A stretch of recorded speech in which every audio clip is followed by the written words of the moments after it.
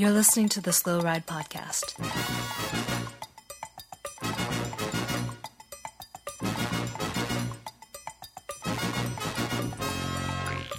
Bikes, advice, and rumors straight from the source. TheSlowRidePodcast.com and on Twitter at TheSlowRidePod.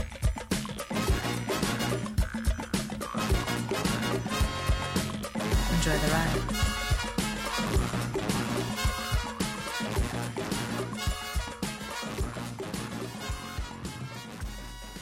Hello and welcome to the 97th episode of the Slow Ride Podcast. This is Tim Hayes in Orlando, Florida.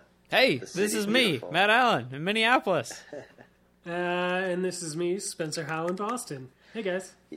Hey, I have to apologize to all the listeners. I've come under the weather. It's just I was out there training really hard in the crappy spring classics weather, and the local hard men decided not to cancel the local group ride on Sunday. Wait a second. Weren't you in Key West? Yeah. Is that typically pretty where the classics hard men go to train? Mm-hmm. There's a lot of hard men in Key West. What is the loop in Key West? It's like maybe a 10-mile loop, maybe? 5 miles? I don't know how big Key West is. So there were some road bikes in Key West. Well, I'm sure there are road bikes. It seems that the local group ride that leaves on the Sunday morning, it basically goes out Highway 1 to Marathon to the 7-mile bridge, and then it turns around and comes back. And so there's a couple bridges that it crosses. Okay. But it's basically so those out are the and back. climbs. That's like your Category 2 and your Category 3 climbs. Yeah. Nice. And then within Key West itself, there's a golf course that kind of surrounds the landfill where listener of the podcast of We Cycle, pretty cool bike shop right near Key West. Chris, our friend there, has a house right by the golf course, and that is like where the community college is. That seems to be the 2-mile circuit loop. Like if you're going to go do some intervals, you go around there because it's a pretty calm road. But other than that, you're like pretty much not a lot of. There's a lot of pedicabs. Not a lot of golf cart traffic over there. No, not too much golf cart. A lot of pedicabs, and rental bikes. But Key West is a fun city. It was a little strange for Sarah and I because we're in between. There's a lot of spring breakers. The classic like woohoo spring break, and then there's a lot of parrot heads. Yeah, I think they're always there. Yeah. And Spencer, if you don't know what a parrot head is, that's Jimmy Buffett, Margaritaville. Like you ever see someone that wears a Hawaiian print T-shirt in the middle of winter in sandals with socks on, they're probably a parrot head. They live in Key West in the winter. There's a lot of people that wear sandals and socks. Huh. Yeah. So, anyways, they're there. We were tweeners, but it was a fun time. But I picked up a cold. Were you able to win any town line sprints? No, I was not. Oh. And once again, on the local Sunday ride, I did not win any town line sprints. I also tried to lead my buddy out full bore into the most important KOM in Orlando, this cobbled section, and I let him out at like 33 miles an hour according to my Strava, and he thought he had it, and then we got home and he's like now tied for second place. Oh. So he still has a second to go. A second? So, anyways, he'd still make the Olympic team then. Yeah. That's right. We're getting there. So, anyways, guys, that's enough about me. How about you guys? I'm tired. Yeah. Kind of, I haven't really ridden my bike much. I've been riding a lot, but only to and from work. Spencer, I have to ask, do you have any updates about last week's story with the cop imposter or anything? Like, remember? I've been on the edge of my seat knowing if anything's changed. Well, I'm not at liberty to discuss these things, Okay. It's an open case, so. Open case. I'm sure that they're on it. But let's just say it's moving forward. Ooh. It is moving forward. Nice. And little guy, any excitement? Because I saw that it was like 65-degree weather up in Minnesota this weekend, so I'm sure all the group rides were going on. I did briefly get to be in a group ride. I did ride my bike Saturday. I rode out to Bayport to get into the Josh Bauer goodbye ride, which was great. Where's he going? He's moving to China. Oh, that's right. I knew that. And yeah, you knew that. But he's moving to China. It was nice of him inviting me on his goodbye ride. I guess that's what it's called. And I barely made it because I'm late to everything, and I rode out. And I thankfully saw the group, was able to swing around, jump on the group, and So nobody was aware that you normally show up to group rides half an hour late. I showed up. Well, I mean, this one you're supposed to meet at the cafe at 8 and relax, drink an espresso, have a waffle, watch Milan Sanremo. I made it almost to the cafe by like a little after 10. So I caught the ride as it was headed toward Afton. But I got on the back, and I was able to hang on for a little bit, my first group ride of the year, and chat a little bit. And then the pace went up, and my 42.13 gearing was not enough. I spun out so hard going down like Stagecoach into Afton. And then I had to turn off anyway and go to the orchard and prune trees. But it was nice. It was fun while I was there. It was kind of like, oh, this is fun. Like, I should go on these group rides once, you know? It's kind of cool. Group rides are okay. Yeah. It's cool to sit at the back of like 20 people group ride. That's bigger than a road race in Minnesota. Yeah.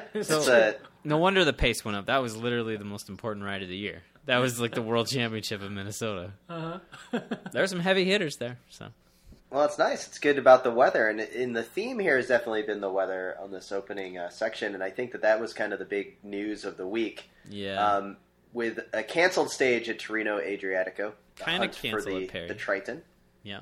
And then the kind of canceled stage at Paris-Nice, where there's all types of complaining in the middle of the stage and about the difference of how the races handled the cancellation and the snow and all of that wonderful weather. But rest assured, TJ Van Garderen was doing well, but broke a spoke, so it wasn't the weather that canceled his. Yeah, it wasn't the weather that attempt for ended his GC aspirations. I was wondering where you were going with that one. Yeah, I know. I was like, how do I was kind of bummed, but I will say that, speaking of Van Garderen, let's just get to Torino Adriatico, because his teammate, GVA, did quite an awesome job. He had great. And he took an awesome stage today. You see it? Where he overcame Sagan at the end there, and then also took the lead in the GC. Now it is a time trial tomorrow, so maybe he can. I'm thinking Sagan's got this. I think Sagan's pissed after today. I think. I can't believe that GVA beat Sagan in the sprint. Well, he's got to be getting really sick of getting beat by GVA in the sprint. And I think Sagan's going to win this TT tomorrow. He's going to crush it. The legs are shaved. He's angry. He needs that first win in the jersey. It's going to be like Tour of California all over again. He's going to ride. He's only 8 seconds down. Yeah.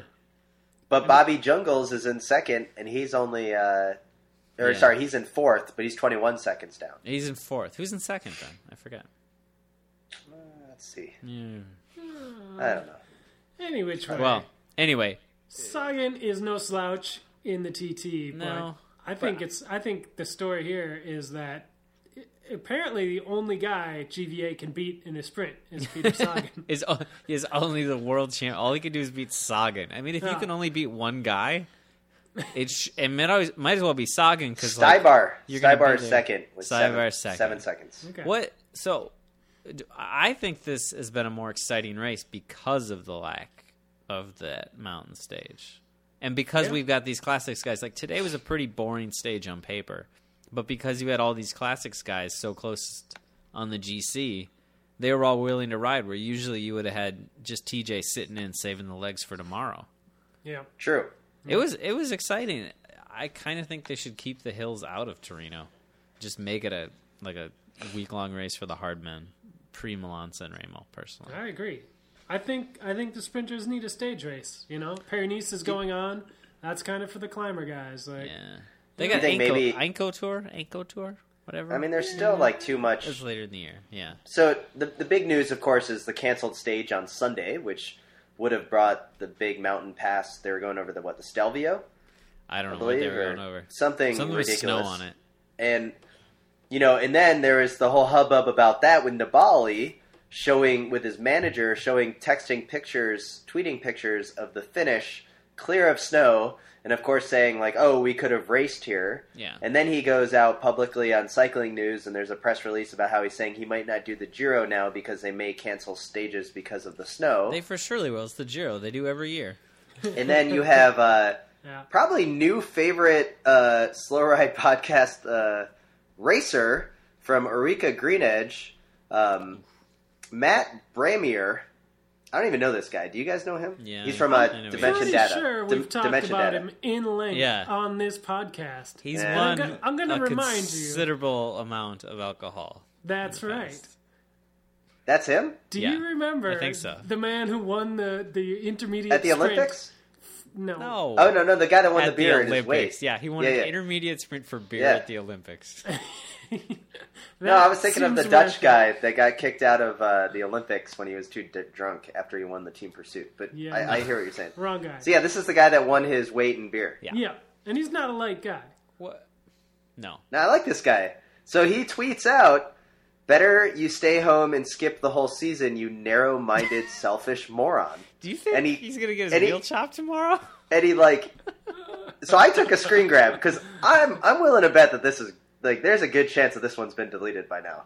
I don't know. I don't know. I think I saw that Tony Martin favorited it. Yeah. Yeah. But So- Tony Retweeted it. He retweeted it. Tony Martin retweeted, yeah. That's fucking craziness. He retweeted it and was like, "Couldn't have said it better myself." I don't. You see, I understand why they find it annoying, Nibali, but I can understand Nibali and these other GC guys' positions in that they can't make the race if those stages aren't there, and if the chance of those stages being there is diminishing, it's not a race for them anymore. You know, if they took out the cobbled stage at the Tour, all the classics guys would be mad. Dude, that tweet still up. So congratulations, Matt. Is it Brandmeier? It's got to be Brandmeier. He's Irish. He's the 5-time Irish I've national always heard cycling it champ. said Bramier or something. Like Bramier? Anyways, That's he's Carlton one of my Palmer favorites saying it, so. because not only did he take it off, it's got 210 retweets and 500 likes. That's some high quality Twitter love there. The reason I side with Nibali in a little bit of a way is because Oh no. my favorite cyclist, Laurent Fignon, would have another Giro in the record books if it wasn't for stages being, and I'm using air quotes here, canceled because of snow, so that fucking Moser, that jackass doping goofy wheel riding asshole, could win the fucking race, and then they could have helicopters fly down on Fignon and blow air at him. So I'm just saying, when they cancel stages, sometimes guys that don't deserve to win, and true champions with sweet ponytails and headbands don't win.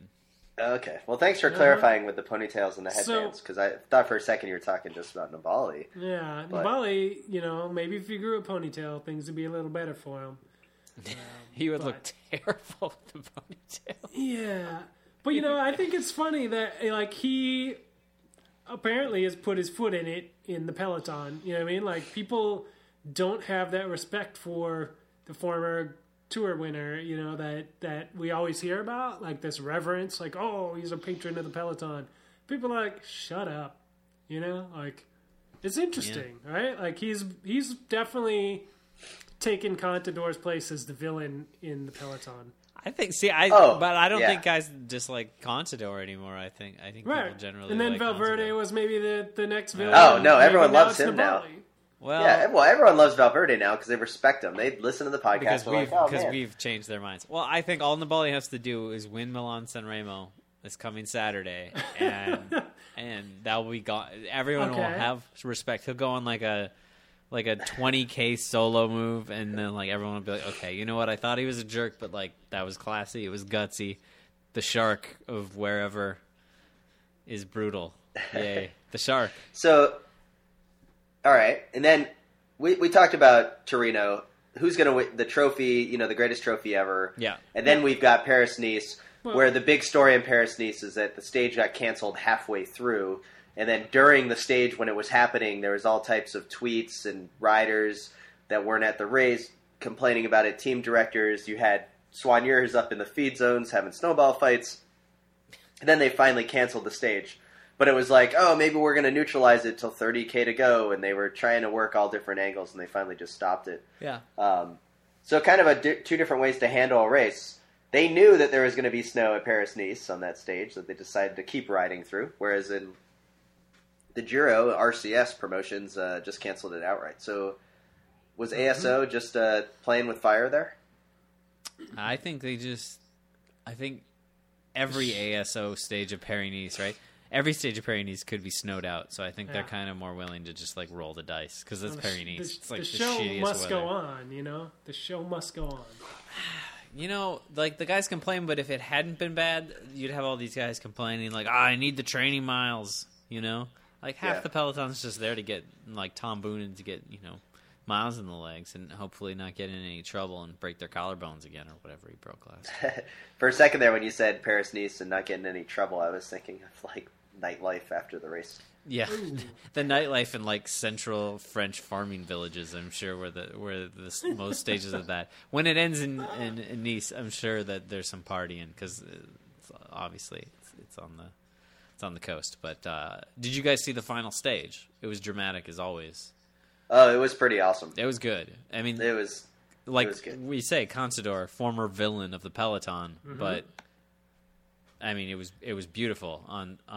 That race not was just great. the final stage. The day before, he was going after the time bonuses. Well, it was exciting. And whoever that dude from Astana that won stage 6, who's former U23 champ, that was pretty impressive. I mean, I know he's on Astana and all, and he's like Kazakhstani, and so we were all like immediately like, well, he's dirty, but it was an impressive win. Well, I think Paris-Nice highlights for me another new villain, at least personally, who I begrudgingly, I'm trying to figure out if I need to respect him as a GC rider. Is Thomas, Garrett Thomas. What? I mean, I know he's on Sky, but there's really no reason to dislike him other than the Sky thing. Because he's an aggressive rider. I know, but he's an aggressive rider, and he put on a good ride. Yeah. No, it's true. He took it to the line on the mountain stage in stage 5 or whatever. He did all the work. It was the stork of Super Rookie or whatever that dude's name is, who sat on his wheel and stole the limelight. That sounds good to me. I was your boy Zacharin. You're the guy that we all assumed would get popped and invalidate all your picks for the Giro last year, but he didn't. Who won stage 5? But yeah, I can't figure out exactly why I want to not like Geraint Thomas or his newfound ability to be a climber and all that. But yeah, I have no basis. It's just like a gut feeling. I have, my big takeaway from Paris-Nice, besides not watching it because I'm a Torino kind of guy, it's a big takeaway. Was the soon-to-be announcement of the Katusha lifestyle clothing brand. Are you fucking kidding me? What? No. Yes. What? So Katusha at Tour of Flanders, they announced that at Tour of Flanders they're going to be unveiling the Katusha basic lifestyle clothing and fashion brand. That's exciting. What? Basically trying to get rid of the Katusha image. Yeah. Of being the Russian mafia team and into kind of more Rafa, in Rock more and Republic. Let's put it Rock Republic. I'm assuming that it's going to be. So the Big K is going to be becoming a brand for everybody. What? So I'm assuming it's going to look like what former Russian mobsters would wear when they moved to Nice or somewhere else on the coast, on the Mediterranean. It's going to be like you said, Rock and Republic jeans, a fucking gaudy belt. A shirt that's not buttoned enough. Yeah, a Tom Hardy shirt. Yeah, no, you're getting pretty into the Italian thing there, I think. Yeah, I'm pretty sure that Russian mobsters try to dress like fucking Italian mobsters. Could be. No, and Italian mobsters, I'm sure, dress way better than Russian mobsters. I want to hear how much velour is going to be in this line. That's what I want to know. You're right. The casual part of this line is going to be comfortable. Yeah. Because when you're sitting around just playing poker in a back room with a prostitute on each arm, you want to be comfortable. And velour. Oh man! So, anyways, we have that to look forward to at Tour of Flanders, one of the monuments of cycling, and there is the biggest monument of cycling, my favorite monument of cycling, coming up this Sunday. Japan Cup already. Is it Saturday? You should definitely not wait till Sunday to watch this one. I will definitely be watching it on Saturday. This is the weird one that's always on Saturday. That's right. Milan San Remo, and it all comes down to the Poggio. And so that means we're going to be running a 16th place contest. Make sure that you let us know on Twitter, hashtag 16th place, on who is going to get 16th place at Milan San Remo. Past 16th place winners have won signed jerseys from Trek Factory Racing.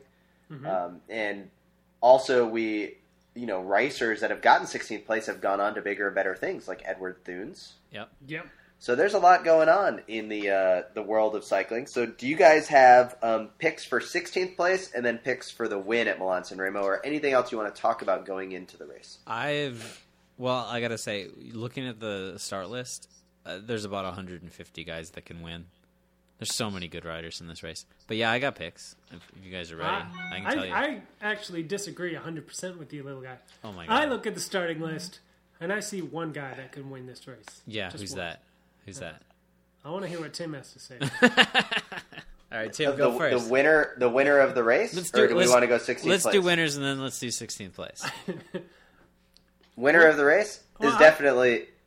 How do you think this race is going to play out, Tim? I want to hear the whole spiel. No, you gotta set it up. The way the race is going to play out is the way it always does, where there's going to be an attack on the Poggio. They're going to get caught about 500 yards from the finish after the descent, and it's going to be a group sprint.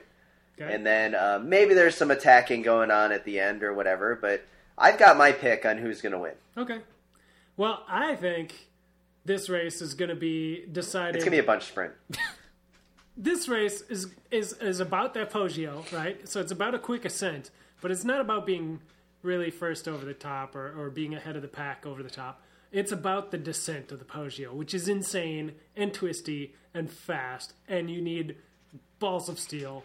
And then you're not quite to the finish line when you hit the bottom. You got to be able to TT it out and possibly sprint against anybody else you're there with in a small group. There is one man that can win this race.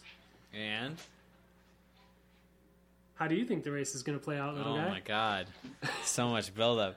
I think it's going to be a sprint between like 5 guys, and I've got a total dark horse who I think is going to win it. Well, Timmy, all right. Who's your pick, Tim? My pick for the win? My pick for the win is going to be current, reigning, and defending Madison World Champion Mark Cavendish of Dimension Data, coming off of a great run at the Track World Championships. I think he's going to take the win. This is a ballsy pick.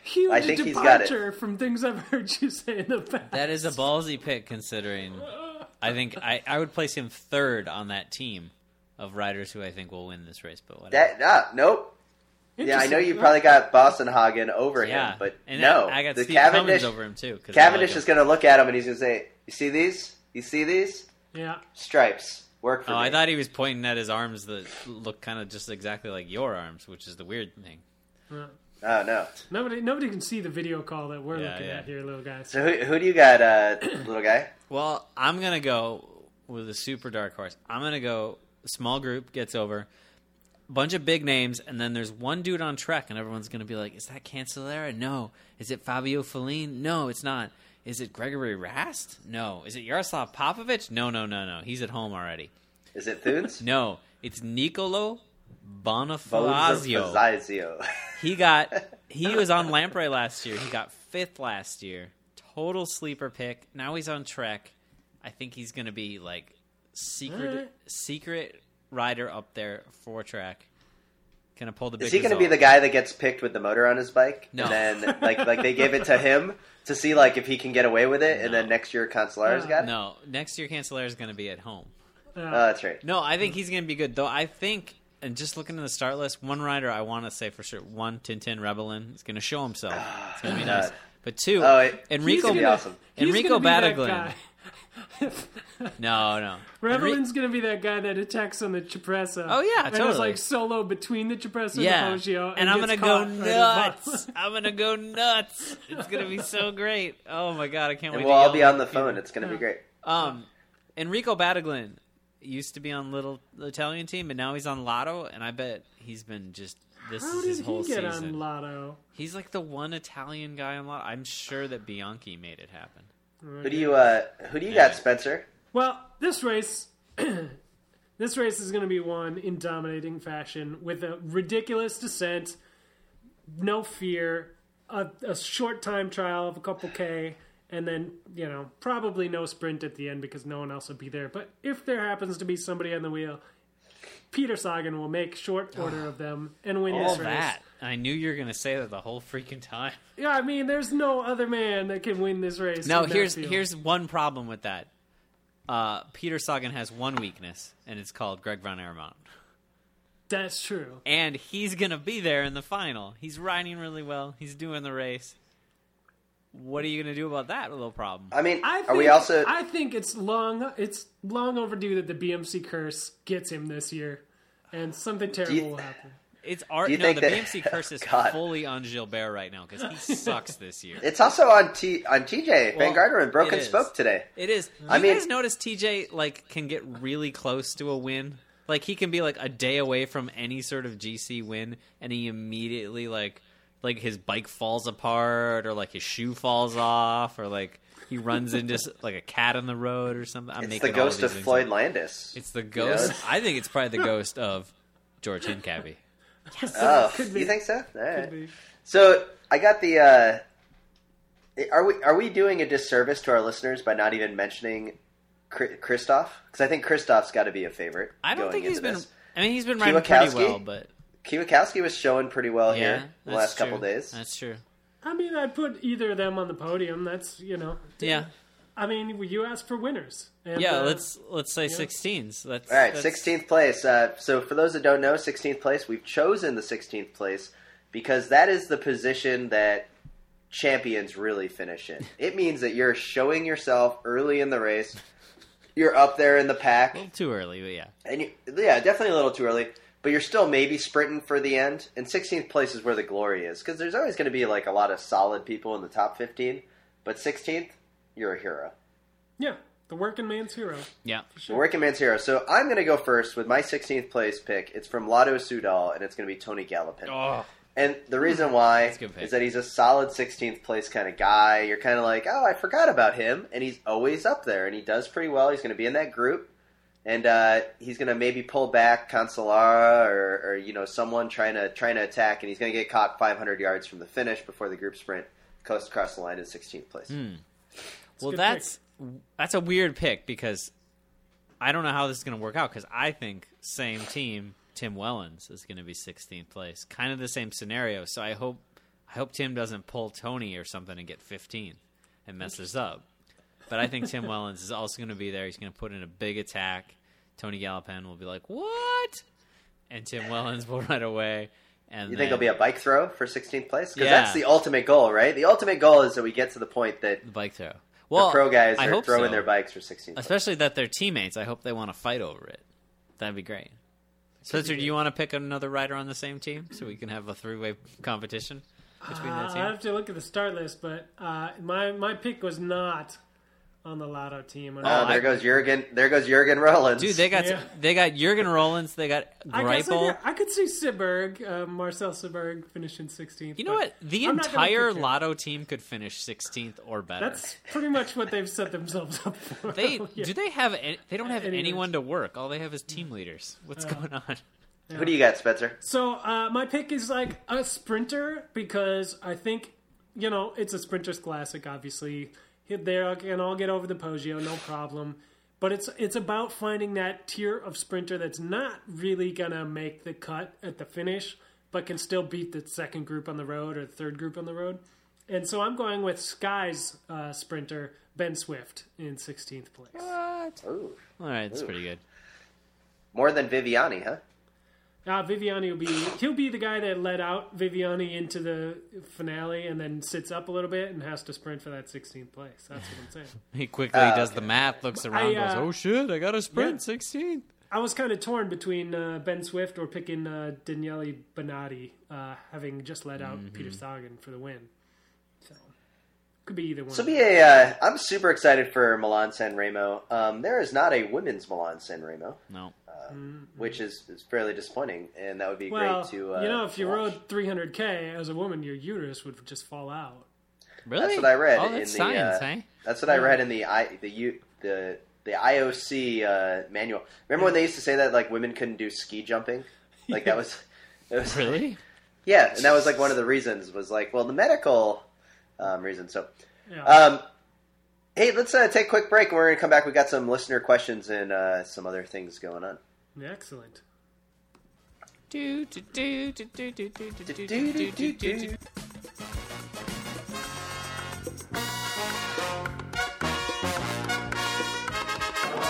is Eric Saunders. You're listening to the Slow Ride Podcast.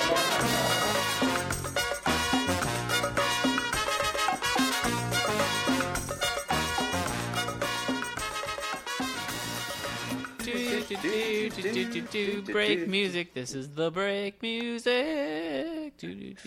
All right, guys. So thanks for listening to the Slow Ride Podcast. Quick update. You can always email us at theslowridepodcast@gmail.com. You can always find us on Twitter at the Slow Ride Podcast. Lots of fire going on Twitter the last few weeks. We also want to announce that we have a new platform of listening. We're now part of the Wide Angle Podium Network, which is new. And Spencer, you want to explain it to us, please? Yeah, sure. So the Wide Angle Podium Network is kind of a collection of podcasts that are cycling related, at least for now. And we're all kind of banding together into a collective to kind of, share our resources and kind of hopefully get you all interested in supporting all of us in what we're doing, because nobody's out here getting rich. You don't hear advertisements on our show or any of these other shows on the network. So check them out. A lot of good shows. We'll talk more about it later towards the end of the episode. But wideanglepodium.com. It's the new home for all things awesome podcast. I'm really excited to be part of a network that has Kids Don't Follow and the Crosshairs podcast, one of my favorite two podcasts to listen to, especially during cyclocross season coming out of the D.C. area. So very exciting stuff. We did get a nice email from Andy Poorman out of Portland, Oregon, and he says, hey guys, when's it okay to go fully kitted out and Lycra on a bike? On one end of the spectrum is a drunken ride 2 blocks on a bike share bike. The other end of the spectrum, a stage 19 of the tour. Somewhere in between, I think I have to ditch my full Team Oscar Mayer wiener kit and go with some skinny jeans and engineer's hat. But where is the line? Clearly my 15-mile commute counts, right? Right? So what do you think? At what point are you wearing a full kit on your commute, and at what point are you wearing the jeans and the outfit? Wow. I don't know if I can answer this exactly, but I can relate, because I just recently moved, and my commute went from 4.5 miles to 10 miles. And I used to just commute in jeans and, regular clothes at 4.5 miles. And now suddenly, at 10 miles, getting a little, we're on the edge of comfort there, So I've adopted the bibs underneath some stealth street clothes. Okay, so you're wearing bibs under the street clothes at this point at 10 miles. At this point, okay. I'm looking at cleverly concealed Lycra. I don't want to go full on yet. Now, little guy, you're still a courier in downtown Minneapolis. Yeah. Are you ever wearing full kit, like where the moose knuckles hanging out, and you're walking up the U.S. Bank Tower, and you're like, hey, and you've got your little fanny pack on? Or are you still rocking the Dickies? I never had Dickies and or the Carhartt look. I just wear clothes. I wear normal no chamois clothes. No chamois. I never was into that chamois underneath the street clothes crap that you weirdos were into.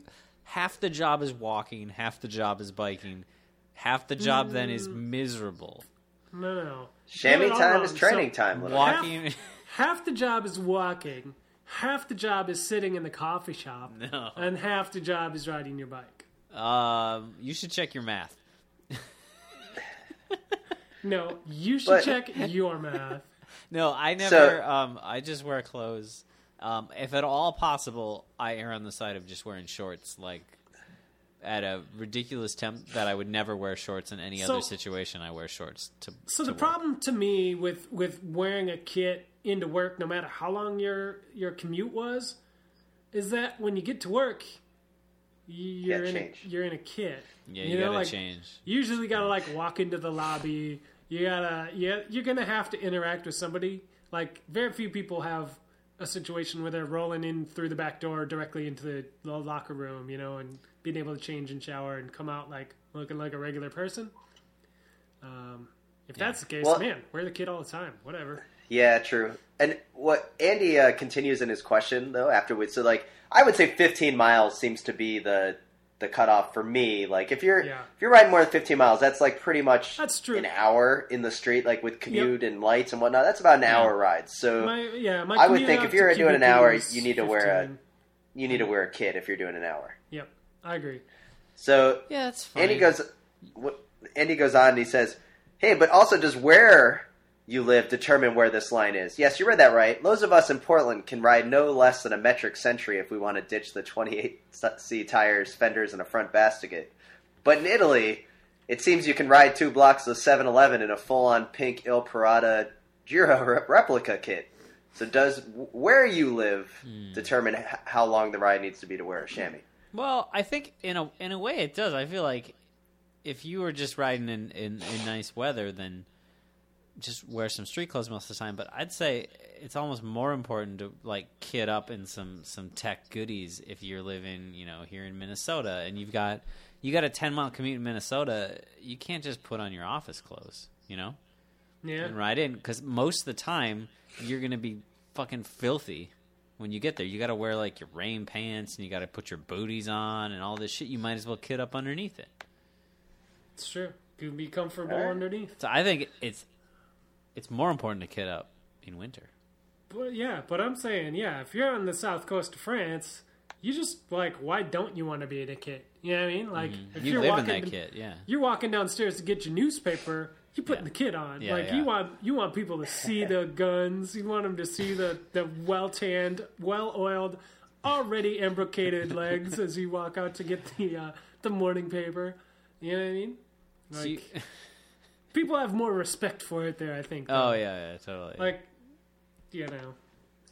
And we had one other question from Paul Buchanan, a longtime listener of the Slow Ride Podcast, now living out in Seattle, Washington.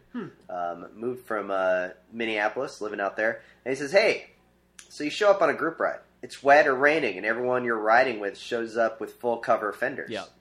You're the Hubbard who shows up with with the seat post mounted strap or flap. Yeah, go home. Should you sit at the back of the group, or should you try to lead out the whole time, giving everyone in the ride a grime shower?"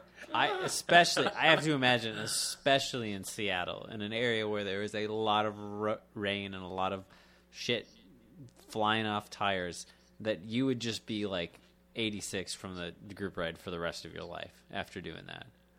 Maybe in Florida, in Tim Zone, I would say whatever, give them a pass. But in Seattle, I feel like they'd look at you and be like, "This is the stupidest person in the world. They're never coming on our group ride ever again." They're obviously a moron, and they don't understand social cues. Yeah. So they're gone. I feel like you could definitely sit on the back of that group and be like, "Oh, hey, I'm from out of town." And it would be fine. But if you rotate through to the front, you probably just shouldn't go back for your safety. You know what I mean? Like, yeah. I would tell you to go to the back of the group. Yeah. Like, I don't, like, if everybody else shows up with full fenders, it's like them saying, "I don't want your crap sprayed in my face." Right. Yeah. So what would you do, little guy? Like, would you say something if someone went to the front? Yeah, I'd say, "Hey, get off the front. You're spraying me with your stupid fender." Or lack of fender. Well, yeah. I'd say, "Hey, get a real fender. Or don't come on a ride anymore." I'm pretty sure you've said that to me before. I have. We'd go on rides, and I'd be the only one with full fenders, which aren't as helpful when everybody else just has a road bike in January, and it's like puddles everywhere. Yeah. Weirdos. Well, I solved that problem. So, How'd you Spencer, solve did you have that any? problem? Did you have any good group rides this weekend? Before you get into your story this week, we got lots of tweets this week. We did get one from Colin Hurley, and this is a really disappointing one. Is that it's of a podium bike in Sacramento, California? What was up with that? It's disgusting that podium bikes have now gotten to California. Yeah. And speaking of California, did you see Bobby this Lee, is worse former than that. former U.S. Olympic track racer who was suspended, got second place at a pretty big crit to Justin Williams, so he's back racing. But yeah, podium bikes everywhere now. Podium bikes. They're worse than the Zika virus that's going around, Like, it's more infectious.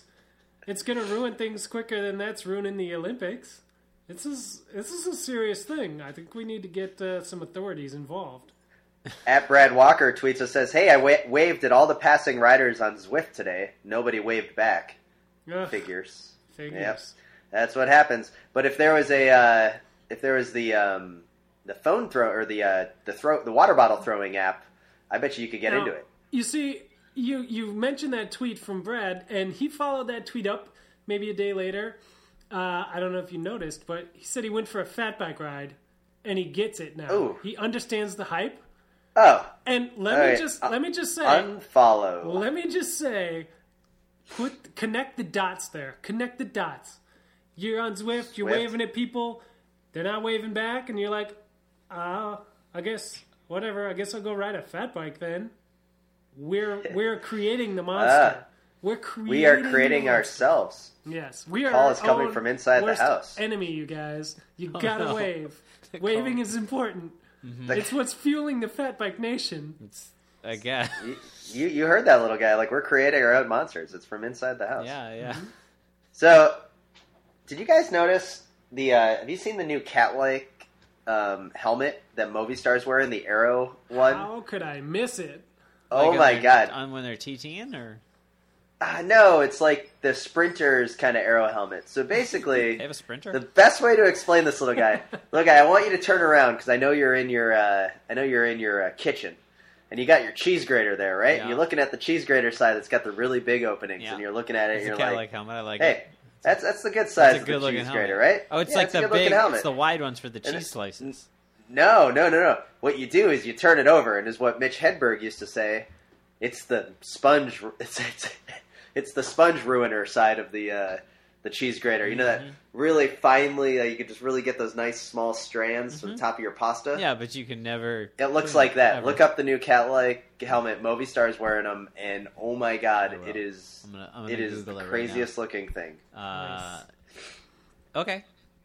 So, Tim, I don't know how we've made it like 40 minutes or so into this podcast without you freaking out about the motor doping thing that has broken this week again with the resolution coming to a closure. Like, how do you feel about that? Like, do you feel satisfied with this result or what? Well, I think it's total crap the way that they were going after her to try to say that she needed a lifetime ban and €50,000 fine.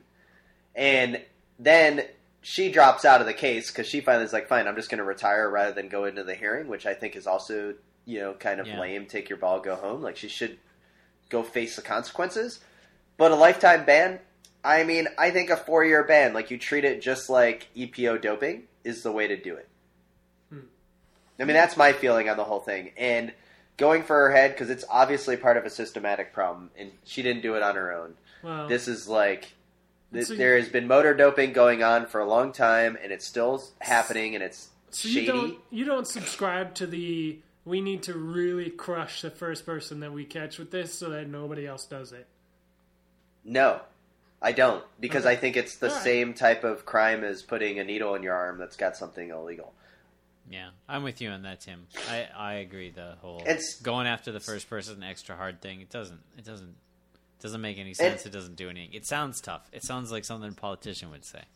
Yeah. Speaking of doping, let's just interject this here before we get back to this answer about the motor doping. Did you see that it's like the 10-year anniversary now of Puerto? Yeah, and the bags are still in limbo. And the bags are still there. Yeah. I guess it's not. Has it been 10 years? Yeah, 2005. And it's like the bags are still around. They're still in limbo. And you had 99 athletes that have tested positive for this drug, melanin or whatever, that is made in the Ukraine, and in Ukraine, and it's where it's what Sharapova got popped with, the tennis player, and lost all her sponsorships, and she admitted to it. There's tons of people, and now they're saying Porto, the blood bags, they're going to retroactively test that actually have contained a lot of soccer players' blood, which has always been kind of the bigger underlying story that it wasn't just cyclists. Yeah. So that thing keeps rearing its ugly head, Yeah. and it's never going to go away. But it also feels like it's never going to go away, but it's never going to actually do anything. You know? Who's got in trouble for this? Valverde's got in trouble for this. Scarponi took a ban. But did Tyler get in trouble for it, really? Oh, yeah, he got busted. Ulrich? Tyler got busted separately, but like I don't think Porto ever hurt him, did it? It hurt Ulrich the most. I mean, yeah, Ulrich, Basso, and Mancebo got kicked out of the tour, and that would have been your podium that year. You know, I still have that. Sure. I still have that adult magazine from Spain where it has like the feature on Puerto that has all of like the pictures of the blood bags, and then it's also a Playboy, and it's really strange. But I still have it on my bookshelf, and people come over right next and to the it's bed, right near the guest bed. It's right next to the guest bed. Uh-huh. And, that's nice of you. Yeah, you know, like anything. Yeah. So, hey, look, it's Tyler. So.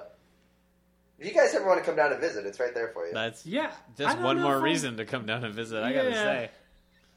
Huh. You got a box of Kleenex in that room, too? No. Well, what the fuck? Now you're just being a jackass. Oh, God. So, Classic Timmy.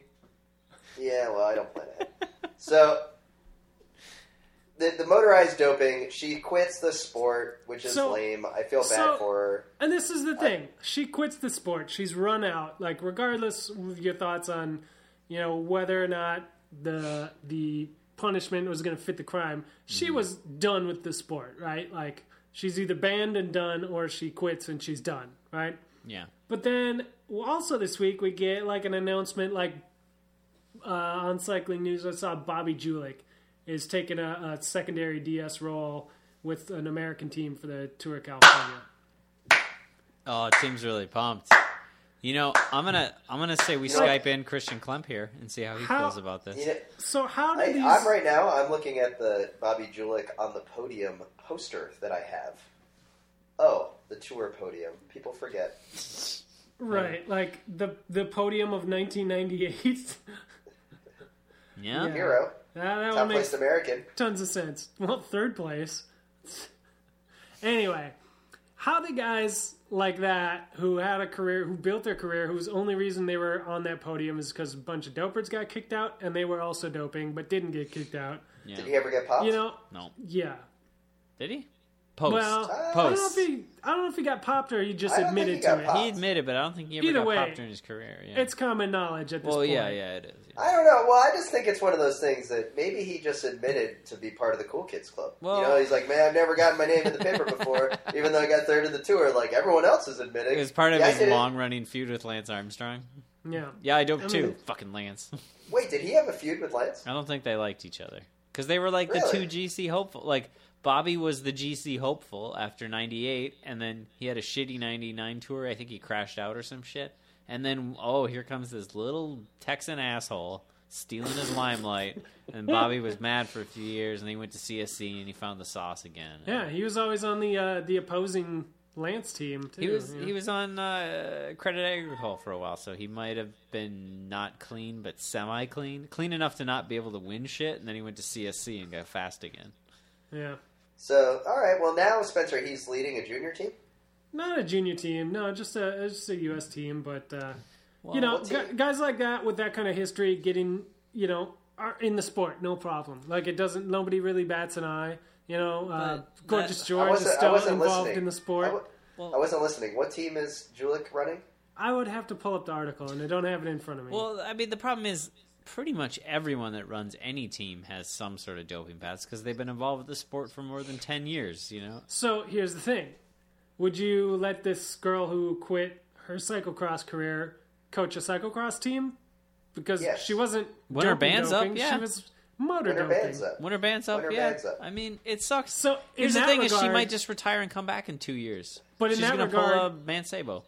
In that regard, is motor doping worse or not as bad as regular doping? Because you wouldn't be training kids on how to inject fucking EPO, right? Yeah, until the technology would be so different in 4 years, she wouldn't even be able to tell them how to motor dope. She'd be like, yeah, my iOS is too old. My app doesn't work anymore. It's like fucking nanotubes or something. I don't even know these kids these days. Yeah. So what is this? Oh, that's a flip phone. Yeah. You know what would be That's how you funny? control it. You know what would be a good joke? There's some pretty fat tubes on these bikes these days. Just put a flip phone like on your bottom bracket, like just inside the tube, and then when you know you're gonna get tested, and then the guys are testing it, and they're like, "Pull that out. What is that?" And it's just a fucking like Nokia flip phone from '98. shit, They're there like, it "It is." doesn't even have service. What the fuck is this in here for?" And it just got Snake still going around. You're like, I had to get over the weight minimum, so I put my old brick phone Put in my there. old brick in there. Yeah, really weighs it down nicely. Yeah. Hey, that was in the news a couple weeks ago, wasn't it? The UCI is going to be redoing the weight minimum requirement on a bike. They were Yeah, talking about that. Talking yeah, about it. they were. Did you guys? I got a thing that goes with the motor doping. There was a article a few weeks ago that was like, watch this amateur racer beat Johan Museo, speaking of former dopers, up a hill using a motorized bike. Did you see that? Nope, never even No. heard about This it. is the most John Stossel fucking bike racing related test of all time. They took an amateur Who's cyclist. John Stossel? What? Who's John Stossel? You don't remember John Stossel from like 60 Minutes or whatever? He was the one who was always like, well, how can you say that Cuba's poor? They've got more 58 Chevys than anybody. 58 Chevys are worth a lot of money. That sounds like Mickey Rooney or what? Yeah, Andy Rooney. he was like that. Why John do they call Stossel. it taking a John crap? Stossel Well, is you a really don't crazy take it right wing anywhere. asshole that is loose with his facts. But the whole Okay. the whole point of this thing was that like even some amateur racer with a motor in their bike can beat this legend up a hill. One, the amateur could be like a really fast Cat 1, and he's got a motor in his bike. Two, Johan Museo is like 45 and fat. Yeah. So like, why is this surprising? But this was like billed as like see, the motor can make even a regular person beat So- a retired fat champion. Who fucking What's- cares? Yeah, what's sadder about that we're advertising that amateurs can get motors in their bikes, or that Johan Museo has fallen so far that he's like basically a C-level cyclist celebrity. He's not. I bet in Belgium. Oh, he's not fucking sea level. He'll be like there at Flanders, like handing shit out on the podium. You know, everyone be like, I don't know, "Oh, man. he's a legend. He talks So we like got- Mike Tyson." We got Boone in, at your A level. Mm-hmm. We got your. I'm thinking like your not so good pros. I hate to say that, but like a Peepo would be your B level. Yeah, he's a B minus. Your recently retired pros Like maybe Peepo? even would be in that B level. Yeah. Well, but you also And got. then Museo's down at your C level. I don't think so. Museo, I I'm don't pretty know. I sure think is a that's- legend still. I mean, he's the Lion of Flanders. Yeah. Regardless, he won all those races. Doped If you up have and to all buy that, your and own all beer that. when you go into a restaurant, then you're sea level. I don't think that dude ever. Yeah, needs I to don't buy think himself Johan beer. Museo has to buy a beer ever again. Wait, DeLuca? Well- You need to put DeLuca on the phone, Tim? And Tim is off on cat duty. Guess so. Closing Yeah. the door. Well, that just about wraps it up here on the Slow Ride podcast. We'd like to thank... Hey, sorry guys, I'm back. Oh, thanks, I had Tim. to. DeLuca had to get into the bedroom. Ah. No, okay. The testers were here, so she needed to go hide under the bed. It's a safe place. Is she to be. glowing right now? So Good stuff. anyway, I'm super stoked for Milan San Remo. I think that Cavendish is definitely going to take it. Tony Gallopin in 16th place. Pretty stoked. We have Torino Adriatico starting up tomorrow, final stage. It is the individual time trial. Sven Tuft is the first one off, which means he will win the stage because there will be a massive mudslide that will stop the rest of the riders from finishing. Sven Tuft. That's good. All right. This has got to be Sven Tuft's last year in the Peloton too, right? I mean, Possibly. like, I know everyone's talking about Cancellara, but where's the Sven Tuft victory tour? I don't know. That's true. That's true. He Maybe deserves coming one. later. Maybe he'll We'll see. do the Canadian races, later in the year and get everyone will buy him a pint of maple syrup or something. Yeah. That's Is that what you get when you win those? No, it's just you're in Canada, so when you walk into a okay. bar, everybody buys you a pint of maple syrup. Instead of a beer. Yeah. Yeah. That was a Canadian joke. It was So, yeah, hopefully everybody is still listening and gets their 16th place picks into us on Twitter. We'll figure out some fabulous prizes for whoever gets closest to correct. I don't know what we're going to do for tiebreaker. We'll probably take whoever got that selection in first. Yeah. Or best jersey. So everybody should get their 16th place picks in. Use the hashtag 16th place because it auto-populates our spreadsheet. And if you're not on the spreadsheet, we're not counting you. Sorry, I don't have time to filter through all these tweets. Yeah, use the hashtag 16th place. Yeah. Please. Thank you. I'd like to thank everyone for listening to the 97th episode of the Slow Ride Podcast, proudly a member of the Wide Angle Podium Network. You can find us at theslowridepodcast.com and thewideanglepodium.com. I'd like to thank BK1 of Rhymesayers Entertainment for our intro and outro music. And our most important thing, our parting words for you, it's not about waving anymore, because that you should know. It's not about shifting when you need to shift, because you may be on a single speed. It's about working together. Mm-hmm. So, yeah, we can all work together on this Wide Angle Podium Network. You guys should check it out. Check out the other shows on there. Consider donations to help keep us afloat. It'll be awesome. WideAnglePodium.com, SlowRidePodcast.com, SlowRidePodcast@gmail.com, and on Twitter at the Slow Ride Pod.